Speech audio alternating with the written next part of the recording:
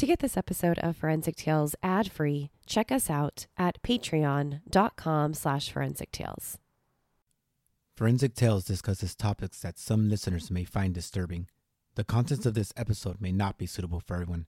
Listener discretion is advised. In the middle of the night, a gunshot fires.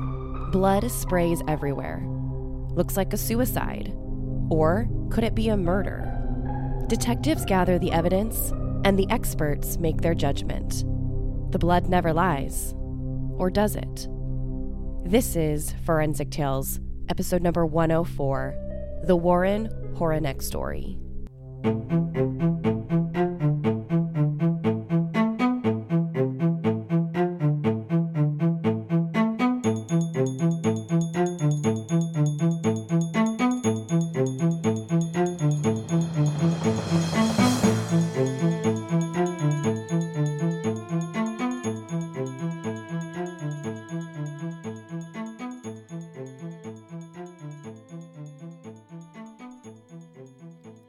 Welcome to Forensic Tales. I'm your host, Courtney Fretwell Areola.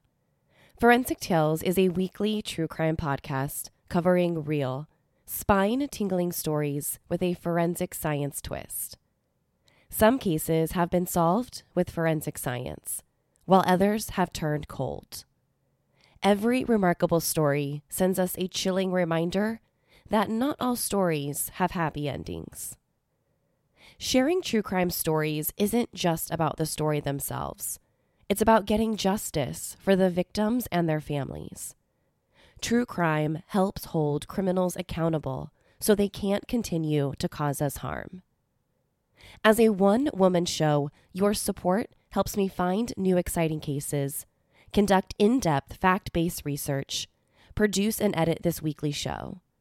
And for supporting the show, you'll get early ad-free access to weekly episodes, exclusive merchandise not available anywhere else, bonus content, shout-outs in episodes, and priority on case suggestions. To learn more about supporting Forensic Tales, consider visiting our Patreon page at patreon.com/Forensic Tales, or by simply clicking the support link in the show notes. You can also help support the show by leaving a positive rating with a review. Now, let's jump right into this week's case. Popular television show dramas like CSI and Dexter have helped to glorify blood spatter analysis. And I get it. I'm one of those people. I'm rewatching the entire series of Dexter for a second time right now. In these shows, blood patterns at a crime scene tell a story and help lead police detectives to their suspects. Or it helps to prove that an innocent person is, well, innocent. But off-screen, blood spatter analysis is a different story. It doesn't always say who's guilty and who's innocent. Not everyone is convinced that blood spatter analysis is credible in the forensic science community. Some critics argue that some individuals who label themselves as blood spatter experts, well, they aren't really experts at all. After listening to this next case, I'll let you be the judge. Shortly before midnight on March 14th, 1995, a 911 call came into the Fort Worth, Texas police station. The caller identified himself as Warren Horinek. Warren told 911 that his wife, Bonnie, shot herself in the neck and needed an ambulance right away. William Sweeney, a Fort Worth firefighter and paramedic, and a few others were the first to arrive on the scene. When Sweeney and his unit arrived at the house, they were surprised that Warren wasn't outside waiting for them. Instead, they had to knock on the front door, wait several minutes for him to answer it. Once Sweeney and his team got inside the residence, they noticed that Warren was only wearing underwear and a blood-soaked t-shirt. Behind him was the couple's barking dog. Once Warren got control of the barking dog, he led the first responders to a bedroom in the back of the house. Paramedic Sweeney found Bonnie lying on a bed with one of her arms dangling off the side with a single gunshot wound. Then he saw a small .38 caliber revolver and shotgun on the bed next to her. He immediately tried to feel for a pulse on her neck to see if she was still alive. But when he tried to find her carotid pulse, he couldn't. A blue pillowcase had been wrapped so tightly around Bonnie's neck that he couldn't get his fingers underneath it. Sweeney then felt for a pulse on her wrist and realized they were too late. Bonnie was dead from a single gunshot wound. Minutes later, Warren ran into the bedroom where Bonnie's body was and tried performing CPR on his wife. He was frantic and desperate to see if he could do anything to save her. But before being able to help, the firefighters pulled him off and broke the news that there was absolutely nothing they could do. Bonnie was already dead, and if he continued to try to perform CPR, he would only contaminate the scene. Sweeney and his unit decided it was best to get Warren out of the bedroom and put him somewhere else in the house. Not only did they need to calm him down, but they also needed to separate him so that the Fort Worth detectives could figure out exactly what happened. Officer Kevin Bach was the first officer to arrive on the scene. When Officer Bach first spoke to Warren, he told him that someone had broken into the house and shot his wife. But he had no idea who this person was. He said he wasn't able to get a good look at the guy. Now, this is a different story than what he told 911. Warren told first responders his wife shot herself on the phone with paramedics. Now he's telling police detectives that someone else is responsible. Besides only wearing underwear and a bloody t-shirt, Officer Bach also noticed that Warren appeared to be disoriented and intoxicated, like he had been drinking earlier that night, heavily drinking. Every question that the officers had needed to be repeated over and over again before Warren could answer them. He was also slurring and swaying while officers tried to speak with him. When detectives searched the bedroom where Bonnie was shot, they found a revolver and a shotgun lying on top of the bed. The revolver was relatively close to Bonnie's body, but it wasn't in her hand, like it usually is in cases of suicide. It was also strange for the revolver and shotgun to be lying on the bed if, in fact, someone broke into the house and shot Bonnie, like Warren had said. That would mean that whoever did this left the murder weapon behind. After opening the revolver's cylinder, the detectives found one spent round and live rounds in the other 4 chambers. This discovery suggested to the police that the revolver was the gun used to kill Bonnie. The bullet's path was clear. After the bullet went through Bonnie, it passed through the mattress, box spring, carpet, and carpet pad. Although the bullet's path was clear, the police never found the shell. Fort Worth detectives searched the house up and down, looking for clues of a forced entry or break-in to support Warren's intruder theory. But they didn't find anything. After checking all the doors and windows for signs of a break-in, nothing turned up. If someone did break into the home, they did so without leaving a trace of evidence behind. Several officers tried speaking with Warren throughout the first few hours of the investigation. They wanted to get as much information as they could. But the officers weren't getting anywhere with him. He was completely wasted. So if the Fort Worth detectives wanted to solve Bonnie's murder, they would have to do it without her husband's help. Dr. Gary Sisler, the deputy medical examiner for Tarrant County, performed Bonnie's autopsy. He found that the bullet's entry wound on her chest was consistent with a close contact gunshot. These gunshot wounds are typically identified by signs of burns to the skin or singeing of hair. Dr. Sisler didn't find any evidence of a struggle, and he didn't find any defensive wounds on Bonnie's hands or arms, which could suggest that, number 1, Bonnie committed suicide, because if someone commits suicide, you aren't going to find defensive wounds, or number 2, her attacker caught her off guard and she didn't have a chance to put up a fight. When someone puts up a fight, you'll see defensive wounds like scratches or bruises to the victim's arms, fingers, or even their forearms. But the medical examiner in Bonnie's case didn't see any of that. So maybe this was a suicide. The bullet entered Bonnie's body through her chest. The medical examiner determined that Bonnie had been shot with a .38 caliber weapon, not the shotgun that was also lying on the bed.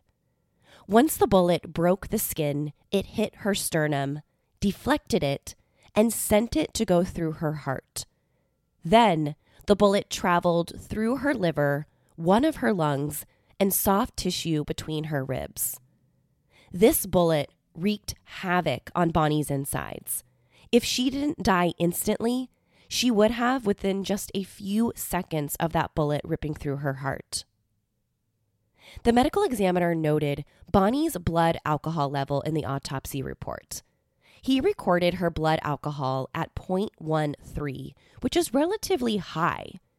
People with a 0.13 blood alcohol level can experience blurred vision, anxiety, and severely impaired judgment and coordination. In cases of suicide, it's not uncommon for people to become intoxicated before pulling the trigger. Alcohol is also associated with violent methods of suicide, especially gun violence. Dr. Sisler didn't find any evidence that anyone strangled Bonnie. Even though a pillowcase was found wrapped around her neck, it wasn't used to strangle her. Warren's initial story to the police was that he was the one who used the pillowcase to try and stop the bleeding because he believed Bonnie had shot herself in the neck. So even though Warren wrapped the pillowcase tightly around her neck in an attempt to try and stop the bleeding, it didn't cause any damage or injury. At the end of the autopsy, Dr. Gary Sisler determined Bonnie's cause of death to be a laceration of the heart and lung due to a single gunshot wound. But he couldn't determine whether her death was a suicide or homicide. So he left the manner of death as undetermined. But Dr. Sisler still wrote that he did think that Bonnie committed suicide in his official report. There just wasn't enough evidence to say beyond a reasonable doubt and to make it official. He noted, quote, "Both the location and proximity of the gunshot wound, along with the absence of defensive wounds, are suggestive of a self-inflicted gunshot wound," end quote. Because Dr. Sisler couldn't decide on the manner of death, Bonnie's case remained open. Over the next several months, the Fort Worth Police Department continued investigating Bonnie's death. Detectives pieced together a timeline of events on the night of Bonnie's death. Employment records confirmed that Bonnie worked at her office until around 7:15 p.m. on the evening of March 14th. She worked as a labor and employment lawyer at Jackson and Walker's Fort Worth office. At around 7:34 p.m., she arrived at a TGI Fridays restaurant in town. Restaurant receipts confirm that Warren, her husband, got to the restaurant a little before she did and ordered a Coors Light beer at 7:01 p.m. Between 7:34 p.m., when Bonnie got there, and 11:09 p.m., Bonnie and Warren were together at TGI Fridays having drinks. And when I say having drinks, they were having lots of drinks. During the evening, receipt records show that the bartender served Warren beers at 7:01, 7:26, 7:50, 8:22, 8:46, 9:08, 9:24, 9:50, and 11:04 p.m. In case you lost track, that's a total of 9 beers. The bartender also served drinks to Bonnie. According to the same restaurant receipt records, the bartender served Bonnie white wine at 7:34, 8:22, 8:58, 9:35, and 10:21 p.m. for a total of 5 glasses. These restaurant records show why and how Bonnie had a blood alcohol level of 0.13 at the time of her death. Warren and Bonnie paid for their drinks at 11:09 p.m., and the bartender closed their tab at 11:25 p.m. When the police sat down and spoke with the TGI Fridays bartender, she told investigators that everything seemed normal between the couple. The only conversation that she remembered overhearing was Bonnie telling Warren about one of her upcoming business trips. She remembered hearing Warren sound a little disappointed that Bonnie would be away, but she said he didn't seem angry or upset. He just sounded like a husband who was sad that his wife was going to be away for some time on a business trip. So other than that, the bartender told the police that everything seemed fine between them. There was no clues that Bonnie would end up shot to death later that night. One of Bonnie's coworkers, Mike Malone, came forward and told the police that he and his family were at the same TGI Fridays restaurant that same night having dinner. He told detectives that he saw Bonnie at the bar around 9:45 p.m. He stopped to say hello because he knew Bonnie was scheduled to speak at a seminar that he helped plan. But when he went up to say hello to Bonnie, he said that Warren reached out and grabbed him by the tie. Kind of odd considering that they had never met before. During their brief conversation, Mike Malone said that Warren was clearly drunk and kept introducing himself over and over again. Even though he said Warren was obviously intoxicated, obviously he was drunk, he told the police that Bonnie didn't appear to be drunk. Yes, she seemed embarrassed about the whole encounter and how drunk her husband was, but that was pretty much it. So all the police know is that Warren and Bonnie went out that night for drinks. That's it. No one at the restaurant saw anything out of the ordinary. No one saw them fighting, and everyone said that things seemed to be fine between the couple. So if the police were supposed to believe Bonnie's death was a suicide, then they had to ask themselves, why would Bonnie go home that night and shoot herself? According to Bonnie's friends and coworkers, she wasn't suicidal. People described her as a well-liked and respected person.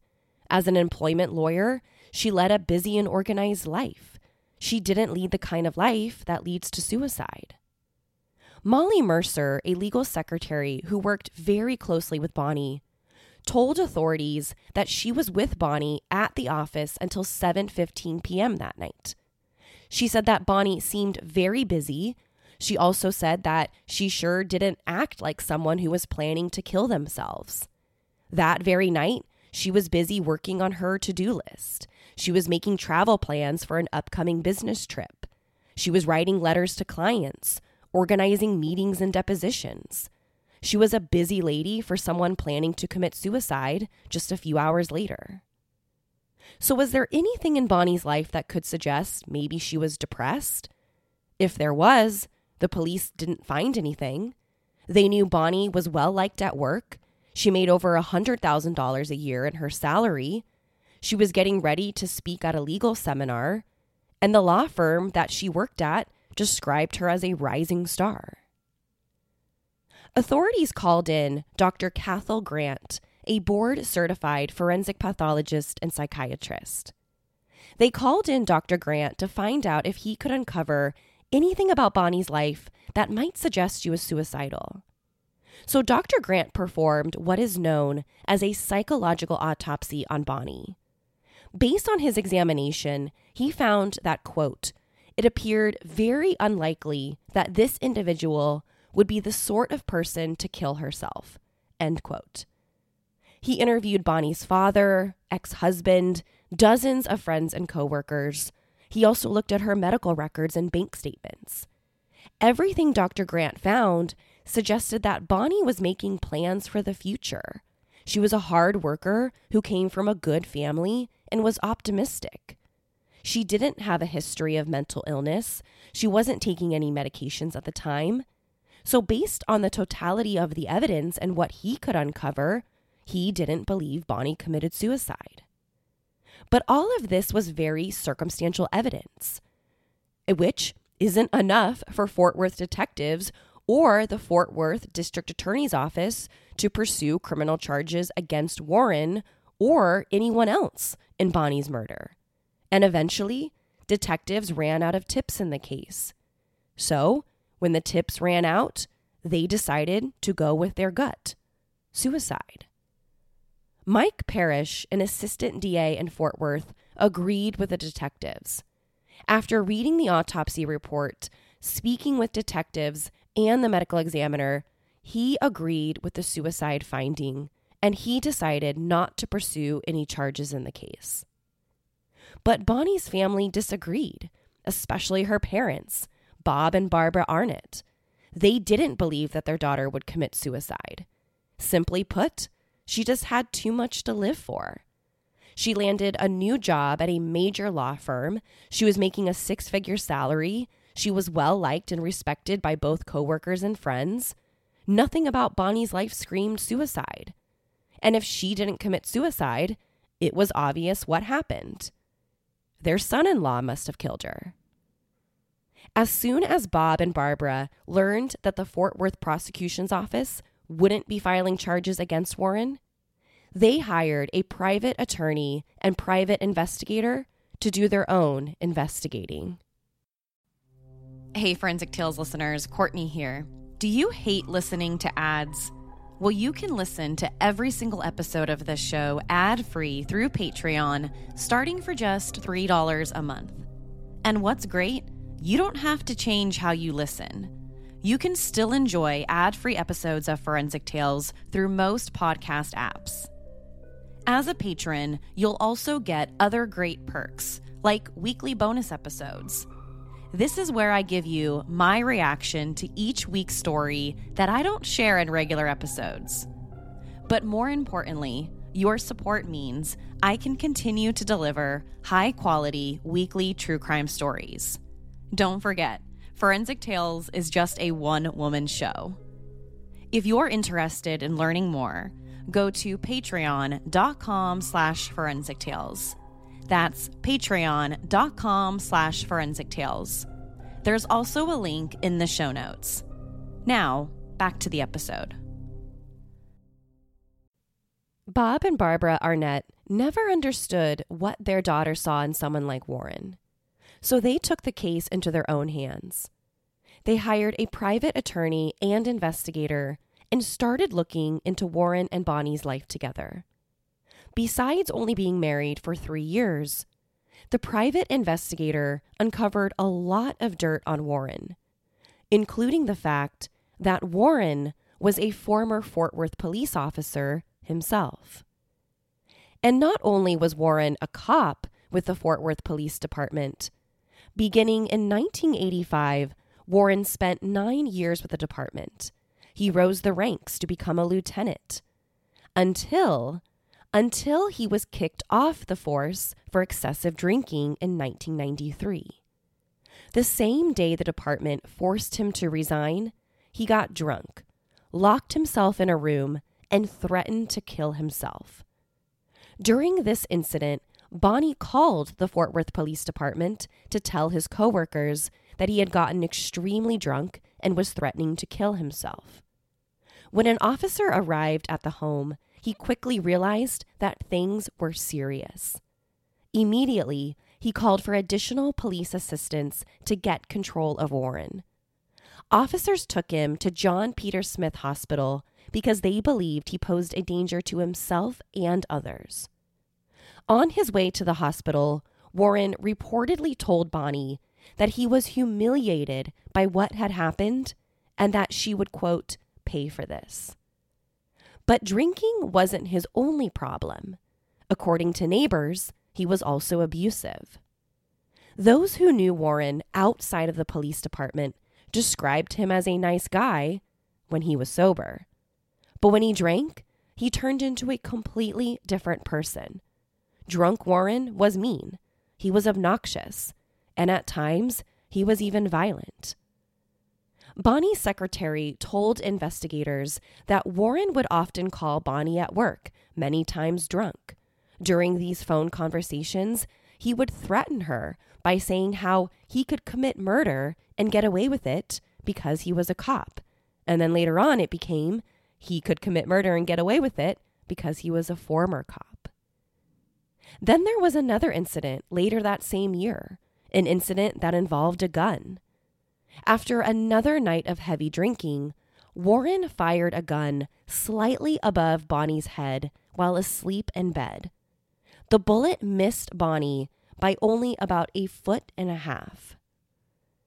The private attorney was also suspicious about Warren's story about what happened on the night of Bonnie's death. When Warren called 911, he told the police that his wife shot and killed herself. But when the officers and first responders arrived at the house, he said that someone broke in and shot her. These are two very different stories. So which is it? Did she shoot and kill herself, or did someone break in? Well, according to the family's attorney, these statements were what their case needed. The Fort Worth District Attorney's Office recused themselves because they said they would not prosecute someone they believed was innocent. In other words, the DA themselves think that Warren is innocent of killing his wife. Even the Fort Worth Police Department said that they wouldn't cooperate in a case where they believe that the person is innocent. But after hearing the private attorney's evidence, the judge agreed. So the judge appointed a special prosecutor to handle the case. Under Texas law, quote, any concerned person can bring evidence in front of a grand jury, end quote. Now, this is a very rarely used law that basically allows private citizens, including attorneys, to assemble a grand jury in a case even when the prosecution's office refuses to press charges. And this is a strategy that seemed to work for Bonnie's family, because in March of 1996, 1 year after her death, the grand jury indicted Warren on murder charges. Even after the grand jury indictment, the district attorney's office refused to pursue or act on it.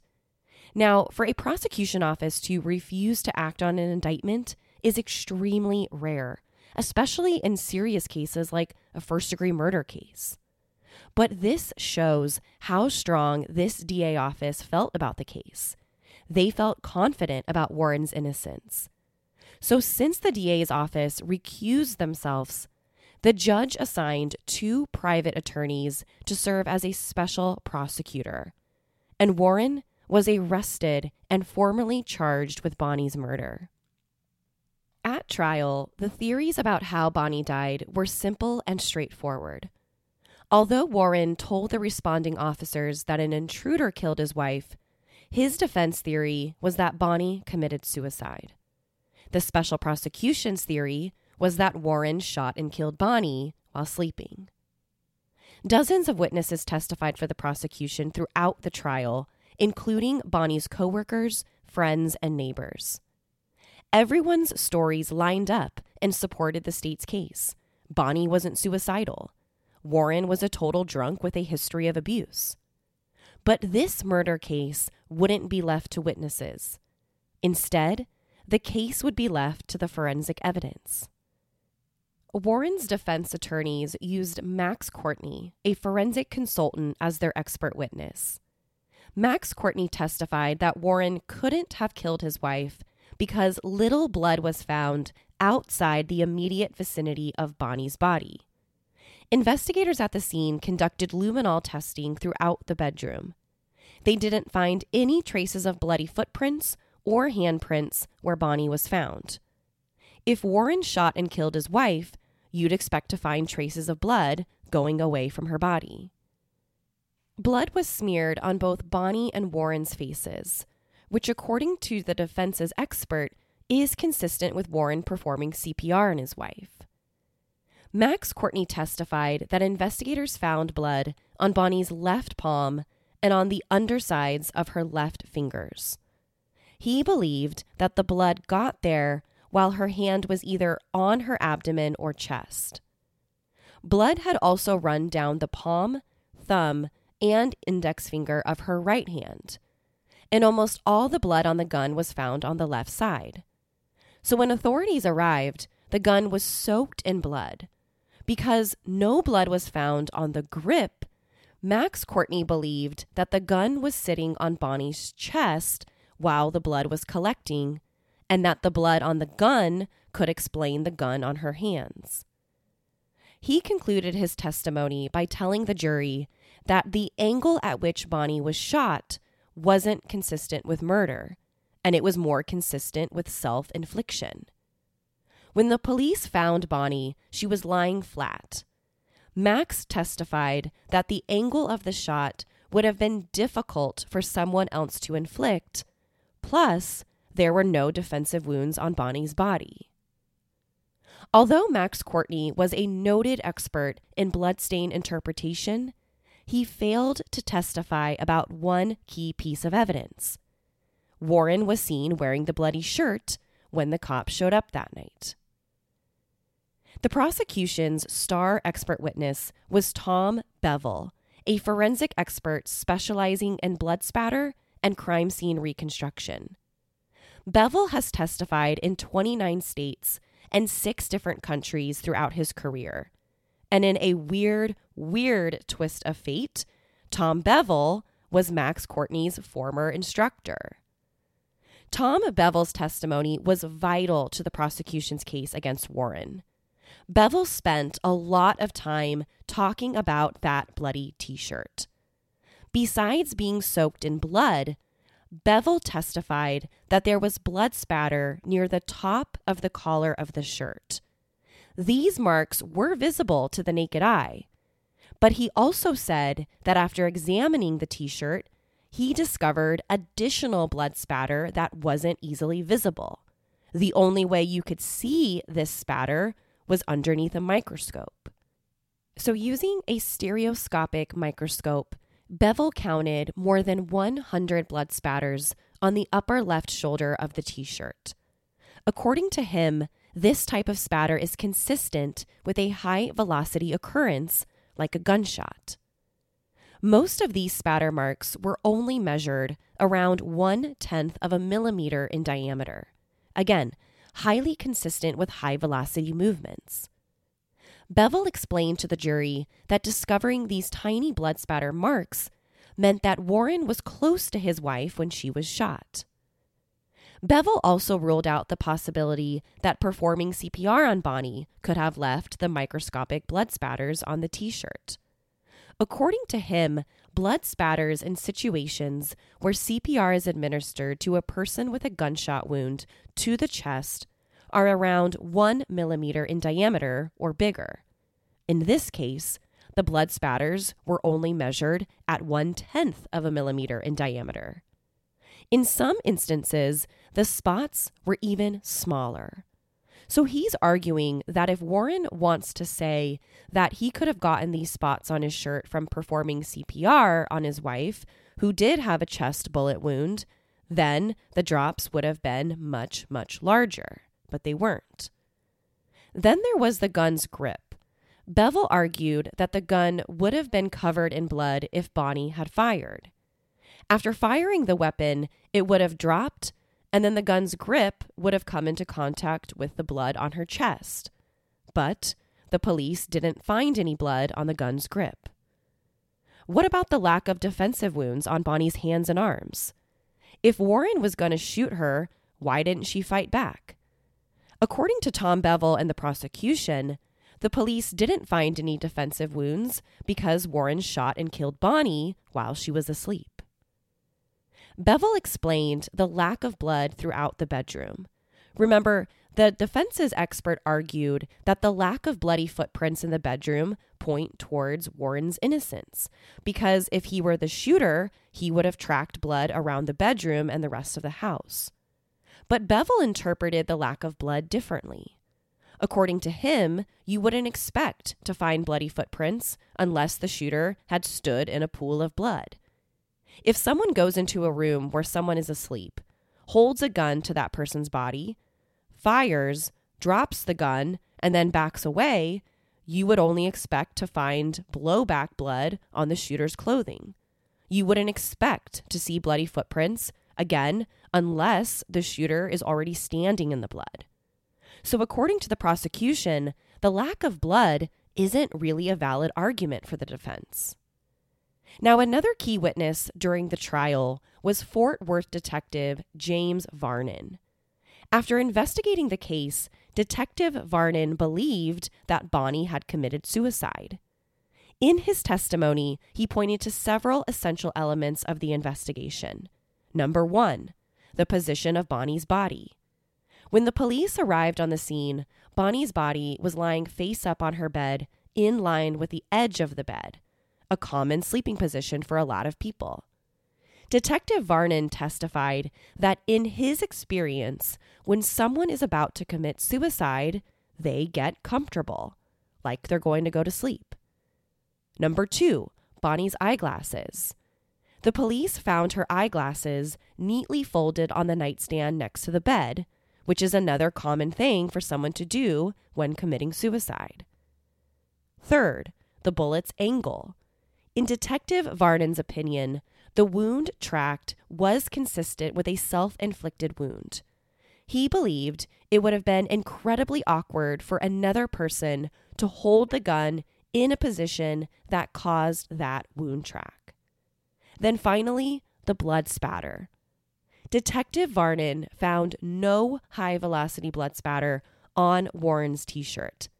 However, Varnon admitted that he did not examine the t-shirt under a microscope, like the prosecution's expert claimed. Although Detective Varnon believed Bonnie killed herself, he also admitted several facts about the case that could point to homicide. For starters, we know that both Warren and Bonnie drank a lot that night. Both of them were heavily intoxicated. And sometimes, when too much alcohol is involved, bad things happen. Then there was Warren's history of abuse. Warren called Bonnie's work several times during their 3-year marriage, threatening to kill her. He often did this after drinking heavily. So it's not a far stretch to say that if Warren had a little too much to drink that night, then maybe he got abusive or violent towards her. The police didn't find a suicide note. Now, most people tend to believe that everyone leaves a suicide note behind, when in reality, some reports suggest that notes are only found in 20% of suicides. And if this statistic is accurate, that means only 1/5 of suicides involve suicide notes. Now, what about the gun? I know what you're thinking because I've been thinking the same thing. Whose fingerprints are on the gun? If Bonnie's fingerprints are on it, we've got a suicide. If Warren's fingerprints are on it, it's murder. Well, when the police tested the gun for fingerprints, it came back empty. They didn't find any fingerprints on the weapon, not Warren's, not Bonnie's. When the trial came to a close, the jury was stuck on one key piece of testimony, the prosecution's expert witness, Tom Bevel's testimony. The jury believed him. They thought that the blood spatter he testified to on Warren's t-shirt meant that he was the shooter. So the jury found Warren guilty of Bonnie's murder, and he was sentenced to 30 years behind bars. In 1998, Warren tried to appeal his conviction. The main argument in his appeal was that blood spatter testimony. He said the evidence that convicted him wasn't factual, and if the evidence isn't factual, his conviction isn't legal. Warren's defense attorney reached out to Anita Zanin, a highly trained blood spatter expert from New York, who's been trained by the person referred to as, quote, the godfather of blood spatter, Herb McDonald. So to get someone like Anita Zanin to believe in Warren's innocence and agree to work on his appeal is huge.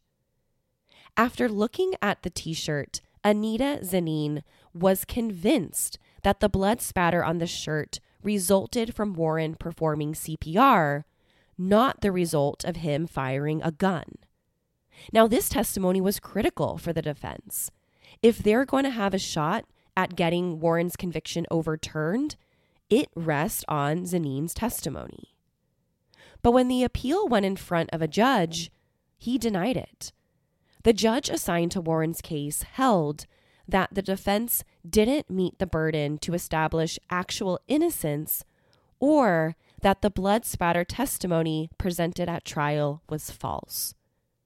For the court to grant Warren a new trial, the defense needed to prove at least one of these points. So on June 11, 1998, the Court of Appeals of Fort Worth denied Warren's appeal for a new trial. Warren is currently serving his 30-year prison sentence at Clarence N. Stevenson Unit in Texas. He won't be eligible for parole until the year 2026. To this day, Warren maintains his innocence in his wife's murder. Since his criminal trial, his case has received a lot of publicity, including being featured on CNN's Anderson Cooper 360. Several nationally recognized blood spatter experts have weighed in on Warren's case over the years. Many believe that the blood spatter resulted from him performing CPR on Bonnie. These experts believe that the key piece of forensic evidence that convicted Warren and sent him to prison for 30 years is flawed. Warren Horineck's criminal trial is one of a handful of cases decided on blood spatter evidence alone. Most cases involve DNA and fingerprints on top of blood spatter. In the past several years, flawed blood spatter evidence has led to the release of 3 wrongfully convicted people. In 2009, the National Academy of Sciences released its findings on one of the most extensive studies done on blood spatter analysis. In their assessment, they wrote, quote, "Uncertainties associated with blood spatter analysis are erroneous," end quote. They also noted that blood spatter is more subjective than it is scientific. Sorry, Dexter. To share your thoughts on Warren Horineck's story, be sure to follow the show on Instagram and Facebook at Forensic Tales. Do you think the blood spatter evidence presented at trial was flawed? Or do you think Warren is guilty of murdering his wife, Bonnie? To find out what I think about the case, sign up to become a patron at patreon.com/forensictales. After each episode, I release a bonus episode where I share my personal thoughts and opinions about the case. This is where I get the opportunity to say what I think about the blood spatter evidence and whether I think Warren is guilty or not. To check out photos from the case, be sure to head to our website, forensictales.com. Don't forget to subscribe to Forensic Tales so you don't miss an episode. We release a new episode every Monday. If you love the show, consider leaving us a positive review or tell friends and family about us. You can also help support the show through Patreon. Thank you so much for joining me this week. Please join me next week. We'll have a brand new case and a brand new story to talk about. Until then, remember, not all stories have happy endings. Forensic Tales is a Rockefeller audio production. The show is written and produced by me, Courtney Fretwell Areola. For a small monthly contribution, you can help create new compelling cases for the show, help fund research, and assist with production and editing costs. In addition, for supporting the show, you'll become one of the first to listen to new ad-free episodes and snag exclusive show merchandise not available anywhere else. To learn more about how you can support the show, head over to our Patreon page, patreon.com/forensictales, or simply click the support link in the show notes. You can also help support the show by leaving a positive review and spreading the good word about us. A true crime friend of yours is a true crime friend of ours. Forensic Tales is a podcast made possible by our Patreon producers, Tony A., Nicole L., William R., David B., Sammy, Paula G., Selena C., Nicole G., Christine B., and Christina M. If you'd like to become a producer of the show, head to our Patreon page or send me an email at Courtney@forensictales.com to find out how you can become involved. For a complete list of sources used in this episode, please visit forensictales.com. Thank you so much for listening. Your support means the world to me. I'll see you next week. Until then, remember, not all stories have happy endings.